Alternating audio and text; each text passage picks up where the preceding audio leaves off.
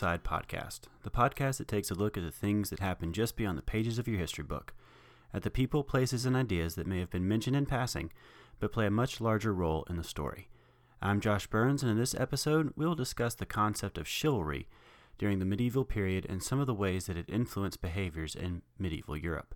But first, a story.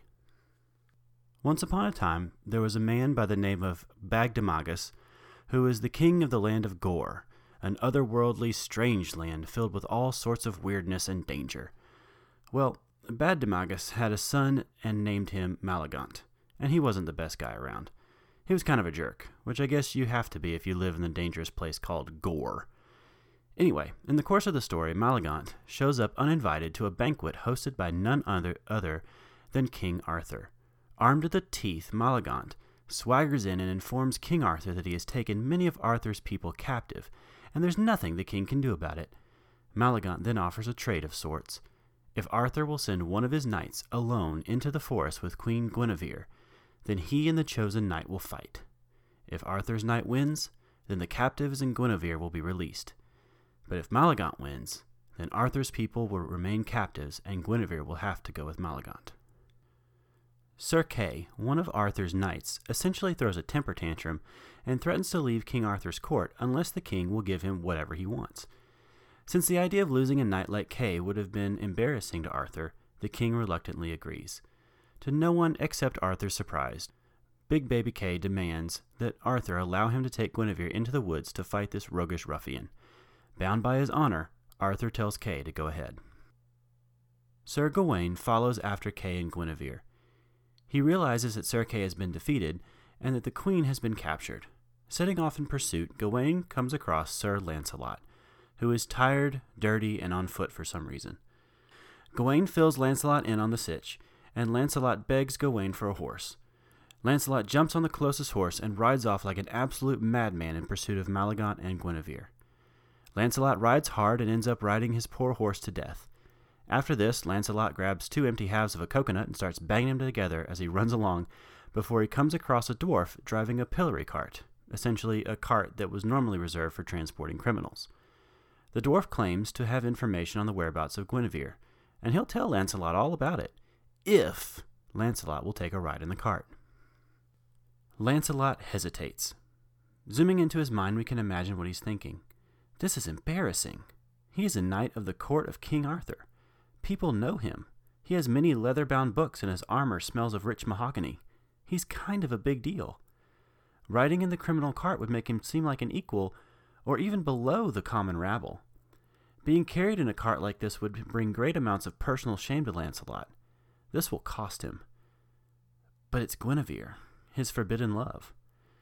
But his desire to save his queen quickly overcomes all of these issues, and Lancelot quickly jumps in and goes for a ride with the dwarf. Maybe 2 seconds have passed in real time. At the end of the cart ride, the dwarf sets him on his way. By this point, Gawain is caught up with Lancelot, but he refused a cart ride. The 2 knights continue on to the entrance to the land of Gore, a land from which no one can return once they enter. At the entrance to the land of Gore, the 2 knights discover that there are only 2 ways in, the Sunken Bridge and the Sword Bridge. The Sunken Bridge is naturally a bridge that lies under the water, and naturally the Sword Bridge is a giant razor-sharp sword because why not? Which, side note, this raises a lot of questions. How did Malagant get out to go mess with Arthur? How do the horses get in and out? Who thought a giant razor-sharp sword and a useless bridge would be the best pass in and out? Who made the giant sword? Legends are weird. After lots of various adventures and hijinks, Lancelot and his friends find themselves standing at the Sword Bridge, for which those who don't remember is described as a single gleaming blade over ice-cold water. Naturally, at the far end of the bridge, 2 lions await to attack anyone foolish enough to try and cross the bridge. Lancelot's companions urge him to reconsider this quest, saying such crazy things like, "The wind is treacherous. There are lions at the other side ready to eat your face. And oh yeah, this bridge is a freaking razor-sharp sword." This time, Lancelot doesn't even hesitate. This is a heroic endeavor after all. God will protect him, and besides, Guinevere is waiting. Naturally, the only way across is for Lancelot to go barefoot on his hands and knees. Hands and feet bloody and sliced, he slowly makes his way across the bridge. The lions turn out to be fakes, and Lancelot ends up fighting against Malagot, only winning when he is informed that Guinevere is watching. Lancelot and Guinevere are reunited, only for Guinevere to give Lancelot the cold shoulder, not even looking at the man who had gone through so much to save her. In time, it is revealed that Guinevere has heard about that little incident with the cart. She says, "Didn't the cart shame you a little bit? You must have hesitated, for you lingered a good 2 steps, and that was my sole reason for ignoring your presence." Basically, the queen was upset that Lancelot hesitated for a split second before jumping into the cart, even though she knew that for Lancelot to do something like that would cost him socially. I didn't talk about everything that goes into this crazy story, but Lancelot rode a horse to death, shamed himself by riding in a cart, fought numerous foes on his way to Guinevere, sliced his hands and feet open on a giant sword bridge, and almost killed himself after hearing a false rumor that Guinevere was dead. He did all of this, and she gets angry with him because he did not socially shame himself faster? And through all this, he is still devoting himself to her. What? What is going on here? In a word, chivalry. In 2 words, courtly love. And medieval literature is filled with it. We've all seen or heard about it, even if it was in a parody. But what are these things? Well, to put it simply, chivalry was a code of conduct that the knights and nobles in the courts of medieval Europe sought to follow. The story we just heard comes from Chrétien de Troyes' story, Lancelot, the Knight of the Cart, a 12th century poem written in Old French. Since there was no set standard of rules or anything that was written down, the notions about what was chivalrous changed from time to time and region to region. Most of the time, for aspiring knights, books like Chrétien de Troyes' story were the only way to know what was deemed to be chivalrous behavior. In her book, Strong of Body, Brave and Noble, historian Constance Bouchard argues that the idea of courteous and polite soldiers came from the old Roman Stoic virtues combined with Christian morality. So there's a blend here, and with it an inherent contradiction. The idea of the courteous soldier, one who is expected to kill mercilessly for the sake of lord and land, but is expected to also be polite and gentle and honorable, even in the midst of battle, as we will see. Barbarian ferocity on one hand, with Christian gentleness on the other. Hulk on the battlefield, with kitten on the shield. Come and see the violence inherent in the system. It was hard being a knight. Bouchard states that knights usually found themselves stuck in this difficult position, where they wanted to be seen as strong, brave warriors, but also to be seen as paragons of knightly dignity. They wanted to win battles fairly and with honor, even if it cost them greatly, as again we will see. Which brings us to the idea of courtly love. This again is not something that has a nice and easy definition. Instead, the idea of courtly love is just that, an idea. Most of the time it shows up in the writings from the time period and is incredibly idealized. You get stories like Lancelot and Guinevere or Tristan and Isolde, wherein the knight is sacrificing everything he is and everything he has for the favor of his lady. Whether the lady was married or not doesn't seem to matter. Anyone who knows the story of King Arthur and his knights knows that Queen Guinevere is Arthur's wife, not Lancelot's. Yet the story of Lancelot and Guinevere is one of the central themes in the Arthurian legend. And here is another contradiction. The ideals of courtly love dictated that the knight should do whatever his lady demanded of him. He was to follow and pursue her in everything that he did without hesitation. Even that description sounds like a description of a marital relationship. But chivalry demanded that the knight remain faithful and loyal to his lord and refrain from any kind of illicit affair with a married woman, which didn't always happen. It's kind of circular. You can see this tradition played out even in the modern retellings of Arthur and his knights. One of my favorite examples of this type of chivalry is also one of the most silly. I'm talking, of course, about Monty Python and the Holy Grail. If you haven't seen this movie, do yourself a favor, pause the podcast, and go watch it. I'll wait.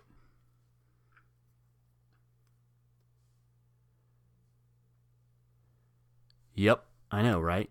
Hilarious. It's one of my favorite movies of all time, and it pokes fun at some of the tropes that we see in medieval literature. Take, for example, the scene of Lancelot storming Swamp Castle. In this hilarious scene, John Cleese plays Lancelot, who receives a message on an arrow shot from Swamp Castle. Lancelot believes that the message is from a lady in the castle who is being forced to marry against her will, and will he please come to the rescue. At last! A call, a cry of despair. His fighting music blaring in the background, Lancelot hurries off, storming the castle and slaughtering everyone in order to reach the highest tower to come to the lady's rescue. He bursts into the room, kneels, and states, "O fair one, behold, I am your humble servant Sir Lancelot." Lancelot receives the message, charges headlong into an unknown enemy castle, and wreaks havoc, all for the sake of a lady who is in distress. He is seen as brave but dangerous, and his personal prowess and connections with Camelot, it's only a model, almost make it okay with all of that chaos that was unleashed on the innocent wedding party. Lancelot is expected to be noble, and therefore he is expected to be brave, and that bravery makes him noble. When his fighting music hits, he is expected to be a fierce fighter, bravely slaying his foes in his own particular dramatic idiom, but also to be a perfect gentleman when his fighting music ends. It's a humorous mockery of the type of dedication and ferocity that we frequently read about in the Arthurian legends. So what did this look like in real life? As I mentioned earlier, there was no set written standards or a ye old book of chivalry floating around, at least not until much later, like 19th century later. Like we said earlier, most of the ideas that are associated with chivalry in the chivalric code were found in the literature of the time. Stories like Lancelot and the Cart and other Arthurian legends were the best way to find out what the new trends were in the chivalric circles. But problems arise when you consider that what may have been chivalrous for one person may not have been chivalrous for a second person. What if the first person lived in a city that had an abundance of books that he could study to know what to do? What if the second person couldn't read and could only imitate what he saw? Imitation or not, chivalry and its ideals sometimes compelled knights to do some crazy things. Take the story of William Marshal, the first Earl of Pembroke, for example. William Marshal was a man who came from virtually nothing and was able to rise to the very tip-top of English society. Following his own particular personal chivalric code, Marshal was able to serve as a member of the courts of 5 different English kings. In his book, The Greatest Knight, Arthur Thomas Asbridge notes that Marshal's adherence to his own particular brand of chivalry helped to shape the foundations of the English governmental system. Early in his career, Marshal was knighted and entered into the service of a patron who lived nearby.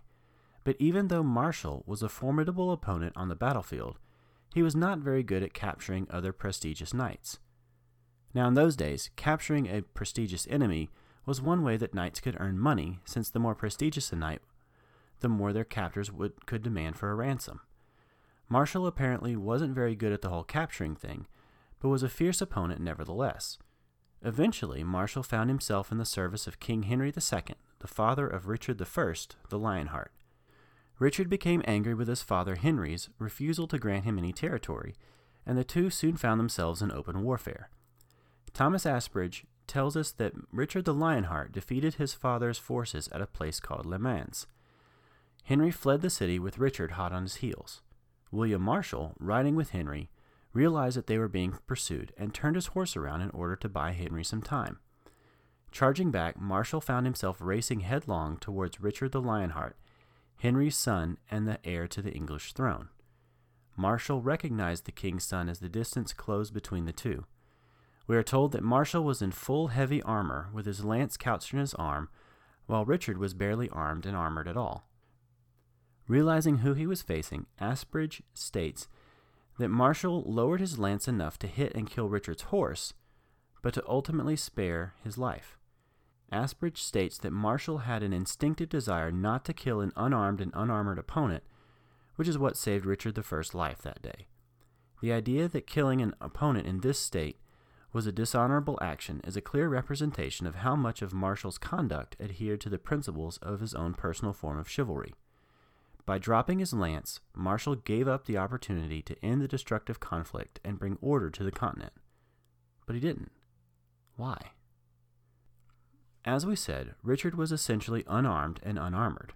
William Marshal was not. Therefore, Marshal would have been seen as having an unfair advantage in the encounter. It would not have been a fair fight if Marshal had run Richard through. Second, Marshal would have killed the son of his liege lord, Henry II. That would bring even more dishonor and shame on Marshal, even more than killing an unarmed opponent. So instead, William Marshal chose to spare the rebel son's life and keep his honor and chivalric dignity intact. Asbridge notes that Marshall quickly learned how to navigate the turbulent times in which he lived, in part because he was a skilled warrior, but also due to his right conduct and behavior, even though it cost him some measure of personal gain or glory. Now eventually William Marshall would become a trusted advisor to 5 English kings, including his former enemy Richard I the Lionheart, as well as John Lackland of Robin Hood fame. Now, if William Marshall symbolizes the best and most ideal form of chivalrous knight, then what about those that lean more toward the villainous side of things?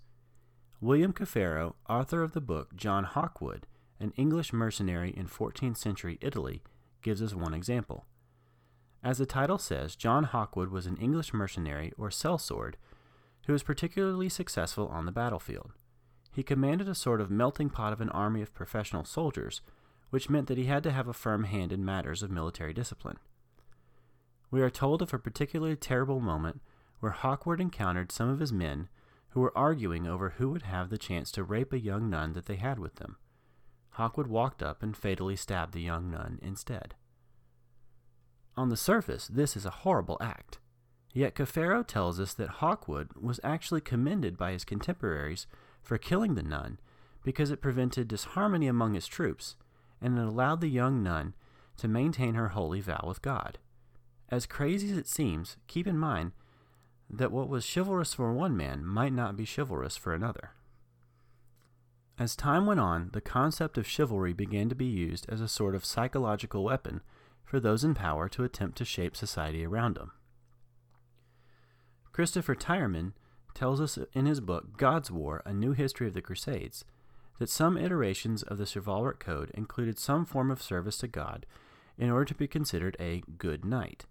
Some, like John Hawkwood, were dubbed as knights, but chose to ignore the religious part of their calling. Others dove headlong into service to the church, hoping for the glory and renown that would come from defending church values and defeating church enemies. Papal declarations that absolved men from their sins was of course an added bonus. During the time of the Crusades, the Church and Papal States used concepts of chivalry as a reason to fight for the Church against the Saracens occupying the Holy Land and Jerusalem. Even other Christians, who found themselves outside of the Church's accepted ideologies, such as the Cathars, were crusaded against for their heretical ideas. Chivalry in the medieval sense was closely associated with the concepts of knighthood and has been described as giving a certain culture to the nobility and the upper class, which makes sense given its close ties to knighthood, like we said. Being a knight was also incredibly expensive. First, there was the horse and the time and energy it took to raise and train it to be a war horse, capable of carrying you and all of that armor. Second, that armor and the weapons were expensive. Third, you had to put in the time and the training to learn how to use all of those expensive weapons and how to move in the armor. For most people, it simply became easier and cheaper to become a professional soldier with a crossbow. In time, those two concepts of knighthood and the nobility began to fall out of fashion for a number of reasons. First, the military effectiveness of the knight in shining armor on horseback began to diminish thanks to improving military technology and training. Over time, it simply became easier to kill armored knights than it had been before. The standard set of plate armor that you probably think of when you think of a knight is great for protecting against sword slashes and most attempts at blunt force trauma. Knights in plate armor were essentially walking or riding tanks on the battlefield, able to absorb or deflect massive amounts of damage, but with disadvantage on their stealth rolls. But the weakness of plate armor is that it doesn't do too well against puncturing weapons such as pole arms or heavy crossbow bolts. As advances were made to those kinds of weapons, the desire to be a knight dwindled. In a sense, the improvements to the crossbow proved to be the death of traditional medieval chivalry. Finally, the concept of the nobility and all of its rules and regulations began to be challenged and questioned. Why go through all the trouble to capture someone and ransom them when you could get a steady paycheck as a professional soldier? Now, so far, we have focused on the concepts of chivalry at mostly the individual level. What about for the upper classes? Think back to the story that we heard at the beginning of this episode. Maelgont makes his cocky demands of King Arthur, and it seems that Arthur must do something about the capture of his people, even if it means putting his wife in danger. Here we see one of the first expectations that kings and rulers had to follow. They had to take care of their people, no matter the cost. While he's still figuring out what to do, Sir Kay stands and threatens to leave Arthur's service. This would have been bad for Arthur on 2 counts. First, Kay leaving would mean that Arthur had one less proven warrior at hand to fight for the king. Second, for a man of Kay's status to leave would raise questions about the king's ability to govern both his retinue and his land. Arthur couldn't let that happen, so he was in a sense honor-bound to allow Sir Kay to go ahead and answer the challenge. In the real world, we turn back to William Marshal. Marshal, remember, turned his low birth into an advisory role to 5 English kings. Once at the height of societal positions, Marshal began handing out lands and titles to all the people that supported him. Even when he was not able to be physically present, Marshal made arrangements for others to help him care for his people. As we've seen, the ideas of chivalry were integral to how people in medieval Europe thought and acted. In the end, chivalry was a set of ideals and behaviors that were incredibly difficult to follow, as they were inherently contradictory to the realities of the time and the realities of human nature. It was a set of beliefs that the nobility liked to believe that they could follow, even when they failed miserably. And that'll be it for this episode of the History on the Side podcast. As always, lots of thanks to everyone who's been listening and sharing the podcast with their people. Keep it up. Also, big shout out to my friends Tyler and Kylie. If you have any questions, concerns, or suggestions, you can always get in touch with me by emailing me at historyontheside@gmail.com and through Facebook and Instagram. Just search for History on the Side and enjoy. Thank you for listening, and I'll see you next time.